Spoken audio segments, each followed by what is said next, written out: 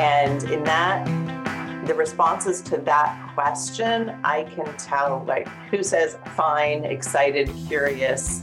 Those all kind of go into one category, but then there's other category of students who say overwhelmed, anxious.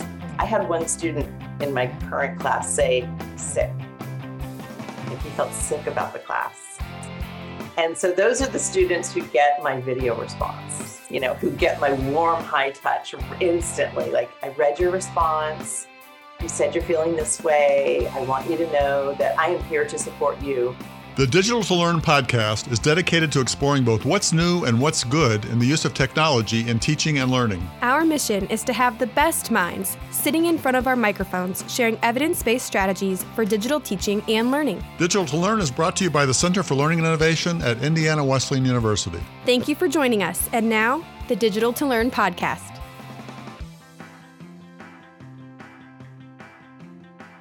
Welcome to the Digital to Learn podcast. I'm Tiffany Snyder, and I'm here with a guest, Michelle Pacansky-Brock. Dr. Michelle Pacansky-Brock is a practitioner scholar who is committed to increasing the social mobility of future generations through equitable online education. Michelle's work has helped online instructors across the nation and beyond understand how to craft relevant, humanized online learning experiences that support the diverse needs of college students. Her current work focuses on preparing faculty to promote belonging online, particularly for students from minoritized groups, by utilizing culturally responsive teaching and psychologically inclusive course design. With a group of dedicated educators, she is leading a statewide project in California to close equity gaps by humanizing online undergraduate STEM courses. You can learn more about Michelle at brocansky.com and connect with her on Twitter at Brocansky. Hi, Michelle. Hey there, Tiffany. Michelle's name was brought to my attention from my colleagues in Learning Experience Design at Indiana Wesleyan University, who heard Michelle speak on the liquid syllabus and said, "You've got to get her on the podcast. We have so many questions for her." So this was fun. We asked our colleagues to provide some questions that we could feed to Michelle, and that's how this one came about. So I'm pretty excited to be able to follow up on that request and get to know Michelle a little bit better. In typical Digital to Learn fashion, we're going to start with some get to know you questions. And I might have done my homework a little bit on your social media, Michelle, to kick these off. But cats or dogs? Okay, this might be a weird answer, but I'm going to say neither. My answer is miniature dachshunds, because if you know miniature dachshunds, they're really not like most dogs, and they're not a cat either. And I'm very loyal to my mini doxies. Oh, and if somebody wanted to see some pictures of your mini doxies, where might they find some? On my phone, actually. I don't share a lot of my dogs online, but oh. I could change that. I post them on Twitter from time to time, and yeah, they're pretty cute. I think that's where I got my inside scoop was Twitter, but absolutely adorable. All right, vanilla or chocolate? I have a motto in life, and it's, if it's not chocolate, it's not worth it. And that's how I make all my decisions about desserts. My 4-year-old daughter last night just confessed that she doesn't like chocolate. And I thought, well, you're going to have to find a new family because I don't know you anymore. I'm questioning our relationship. Where did you come from? Right. Uh-huh. Okay. Hiking, biking, or boating? I guess I'd have to say hiking. Mm-hmm. But honestly, I'd choose Pilates over all of them. Oh, I love that. I did not pick up on that from your Twitter feed, so it's fun to uncover something new. And a bonus question, starting to get us into the field of education here. In-person, remote, or hybrid? Well, I got to speak from my own experiences, and it makes me think about work. And I have been a remote employee for more than 10 years. Long before COVID, and it works for me, and I absolutely love it. So I work from multiple institutions from the same chair that I'm in right now, I find it fascinating, and we could do a whole different podcast on that topic, but that's my answer. For me, it's remote. You're saying the same chair for 10 years. That I know, I need a new chair. Exactly. I don't know where my mind is going, but you continue to talk and I'm thinking somebody needs to get her a new chair. It's time. It's like when you worked at an organization for 10 years and they gift you a pen, this is your 10-year anniversary. You need a new chair. Right. Maybe Digital to Learn can help with that.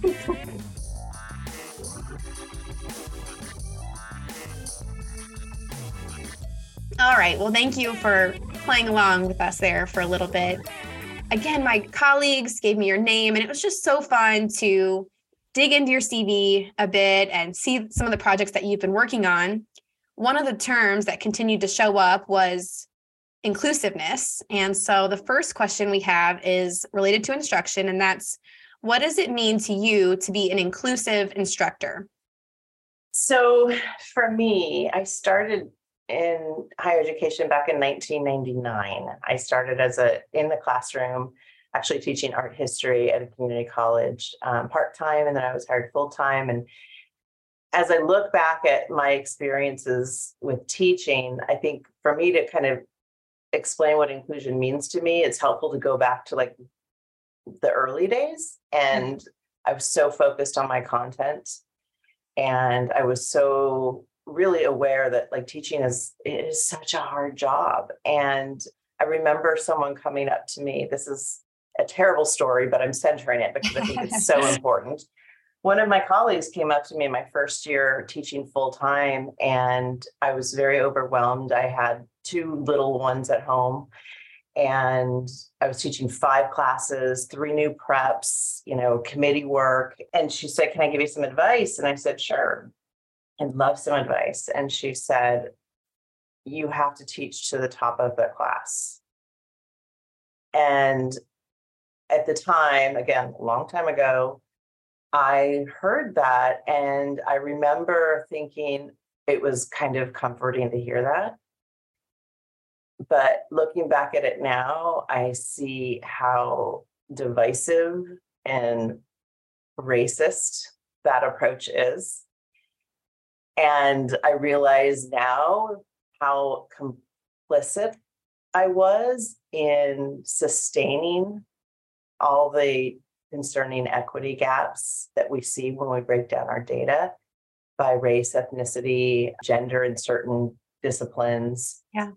And so I think that that's not an inclusive teacher. Yeah. So what it means to be inclusive is, first of all, to be aware of my own identity, that self-awareness, which is really important, and to have cultural humility, to know that, the culture that I'm steeped in brings inequities for others. So particularly, my racial identity as a white person, and cisgender, able-bodied, all of those aspects of my own social identity, and how I can't see blind spots that those privileges create for me unless I'm really intentional about it. So I think that's the first thing I want to say about what it means to be an inclusive teacher. It means doing the hard self-work and being aware of the data that shows who is privileged in higher education, and then knowing who your students are and understanding their realities that they bring into your class and being in it with them and supporting them as a learning partner, as opposed to positioning yourself as a gatekeeper. And I think we'll talk more about what I mean by that. But the only other thing I would add to that, Tiffany, is along the lines, I remember hearing that diversity is who's at the table. Inclusion is how those at the table feel. Do they feel included? And then equity is, does everyone at the table have what they need to achieve the same outcomes? So again, inclusion, it's like those who are in your class, do they all feel included in what's happening there? And that's what inclusive teaching is to me. That's all such powerful imagery, and the memory that you have of your experience is such a great example of really, you were well-intentioned, excited about your content, like you said, just very focused on that content and launching that career as an instructor. But it's neat to hear how you've developed and allowed those experiences to change you, to move you. And now you're on a podcast talking about, it's pretty cool, inclusive instruction. So you presented on identity-rich teaching at the 2022 Sidelight Conference. What do you mean by identity-rich, and why does it matter, particularly online? Well, first of all, it means not creating an environment that is kind of veiled in anonymity. And I think this very much applies to the classroom too. But when we're online, And I've learned online. I completed my EDD online. And there are oftentimes like I didn't know much more about my professor than what that person's name was.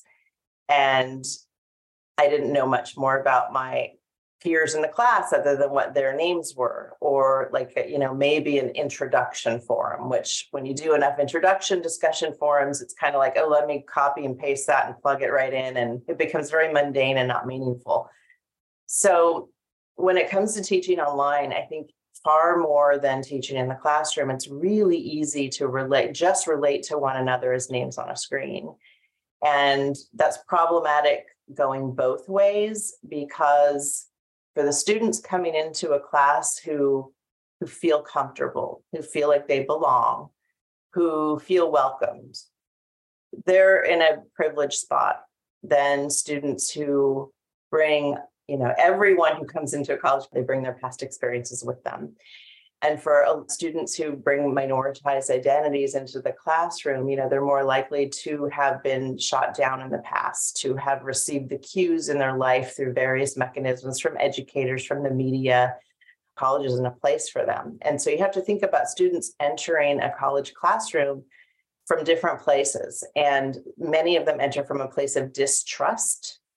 But from the teaching side, we really expect our students to trust us. Trust is just assumed. And you can think about, just having the expectation for students to reach out and ask for help. That hinges upon a degree of trust, because trust is taking something that is important to you and exposing it or making it vulnerable to another person. And that is not something that students are going to do who have already had that sense of trust be violated. So when it comes to identity-rich teaching, we know that sharing our vulnerabilities, making ourselves real to our students is the best way to start a class off and start to build that trust before we have our students actually step in and have to share. And so that's one of the component of identity-rich teaching. It's not just being yourself, but it's about being really intentional about designing a student experience where you bring your human presence, your real human presence, and you're being transparent about what you're doing in your classes and why you do it and how it relates back to you as a teacher from the very first click. And I think that's really important, is to think about, when do students click for the first time? Because from that very first click, that's when their perceptions about you as a teacher and what your class is going to be like, and whether or not this is an environment that they're going to be able to dig into and succeed in and feel supported, that those perceptions get formed within seconds. I think I've shared this before on the podcast, but we recently at IW launched some data dashboards, and I asked the assessment director, what's the most surprising takeaway as these dashboards have been released now and you've been digging in? What have you found related to instruction and learning? And he said that there was significant correlation between how early an instructor posts in a course and student success. And so I thought, okay, week 1, day 1, that's what he's talking about. But no, it was week 0, the week before. So if an instructor had already posted a welcome video or some kind of welcome communication the week before a course started, an online course, then it was correlated with student success at the end of the course. That's really interesting data. And I'll follow that up with 2 things. Yeah, one of the things in the work that I'm doing now is we're thinking about that week 0 to week 1 as what we call a high opportunity zone, because it is when that psychological threat plays such a role for some students. And I think the other thing I would say is that I would bet that if you dug deeper into that data, what you would see is that the success is going up for a certain group of students, probably the students who feel the most minoritized. And then secondly, it's not just a post, but it's what you post. Because making a post alone early, depending on what that post is, right? If you're posting something that sends the cue instantly, like this is going to be really hard. And if you don't pass these couple of huge exams, there's no way you're going to pass this class, right? And so by sending those kinds of cues before the class even starts, you're actually going to create more issues and exacerbate the threat that is there. So I think that's just two things I would keep in mind too. Yeah, I will dig deeper. What I failed to mention is that assessment director has been promoted to a new role. And so we're just kind of sitting on this data now, and somebody needs to ask those follow-up questions. So what I hear you doing is assigning that to me, and I'll take it. No, I will though.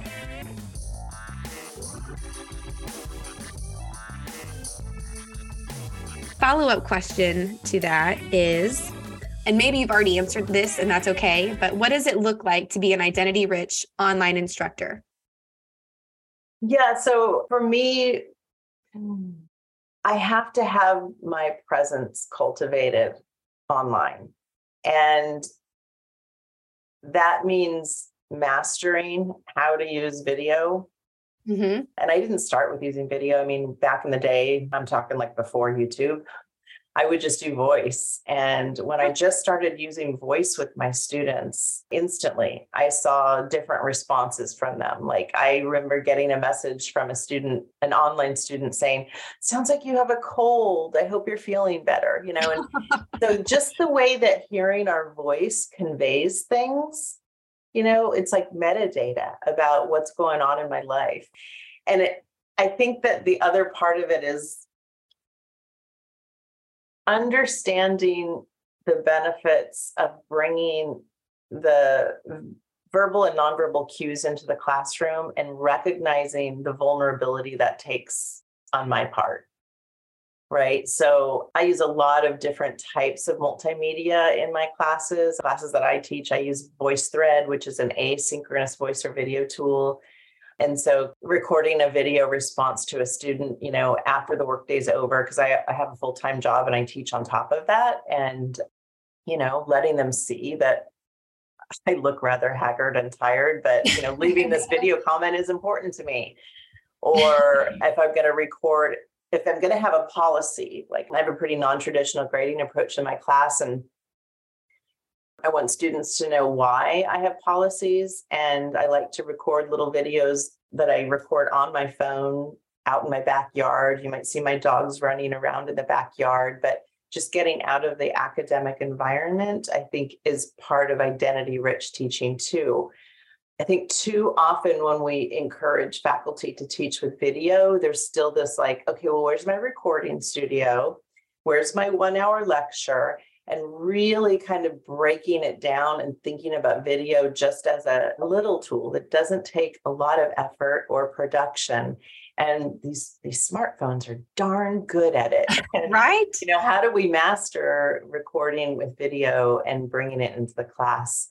But the other thing I would say, Tiffany, is I'm talking a lot about my identity. And I think that when you ask, what does it look like in an online class? The other side of that is designing and teaching a class that centers the identities of your students. So one of the things that we practice in our approaches to inclusive online teaching, which we refer to as humanizing in the work that I'm doing, is starting your class off in week 1 with a getting to know you survey and asking students to complete it and giving them some points. So it kind of builds that self-efficacy in it by completing a simple assignment. But in that survey, it first of all takes a lot of time. And I have a lot of faculty who say, well, I can't do that. And my advice is try it with one class and just see how it goes, because you're going to see a difference. But asking students some really simple questions, you know, I mean, in addition to, do you have any tips for how to pronounce your name? What are your pronouns? But things like, in one word, describe how you're feeling about this class. And in that, the responses to that question, I can tell, like, who says fine, excited, curious. Those all kind of go into one category, but then there's this other category of students who say overwhelmed, anxious. I had one student in my current class say sick, like he felt sick about the class. And so those are the students who get my video response, you know, who get my warm, high touch instantly. Like, I read your response. you said you're feeling this way. I want you to know that I am here to support you, right? Really, that really warm, high touch response. And then you get the replies to that, like, thank you. I really appreciate that. Really helping to ensure that students feel seen and heard. And then the question after that I love to ask is, if there is one thing that may interfere with your success in this course, what do you think it might be? That's where I really get to know students. And again, I find out students who say, I'm pregnant and I'm going to have my baby halfway through this class. I'm slated to have surgery in week whatever. So what I do is I read these really quickly is I teach with Canvas and I enable the notes column in the Canvas grades area. And I take notes about students, like really quick 1-2 word notes so that I can refer back to them during the course.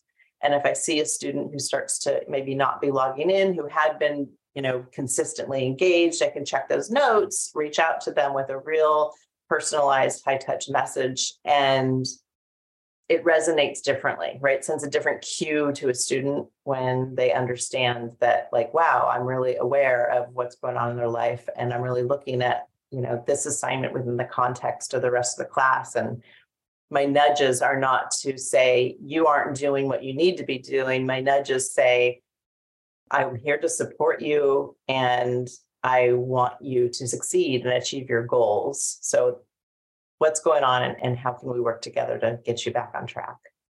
That was a long answer to your short question, but I love it all for many reasons. One of which is the data dashboards that I was talking about. Sometimes they're neat, but it can be tempting to allow that to be the summary of the student. Like, oh, look, I have all this access on them now. I have demographic information. I have their risk status. They're high risk to withdraw from this course, or I've got their past success in other courses on here. And so to let that be the majority of the getting to know you, when in reality, even if faculty are responding like, I don't have time for that, what you're suggesting is actually very simple and very effective. You would not capture that in the big data to be able to say, share an emoji or share one word to tell me how you're feeling. And also, what can I anticipate as being a potential roadblock to your success in this course? That data coming into the course wouldn't tell you if somebody was expecting a baby or those different things that are shared. So I think it's great because you're showing a simple and practical way that faculty can lean into that, to getting to know their students. Yeah, I'm glad you brought that up. It does. It humanizes that data.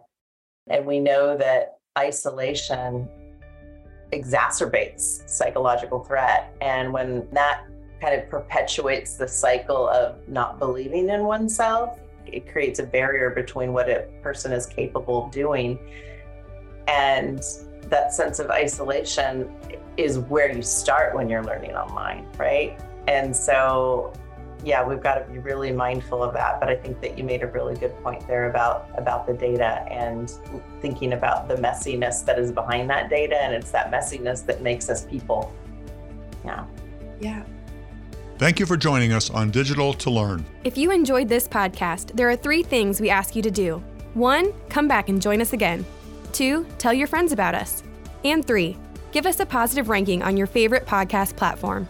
Digital to Learn is brought to you by the Center for Learning and Innovation at Indiana Wesleyan University.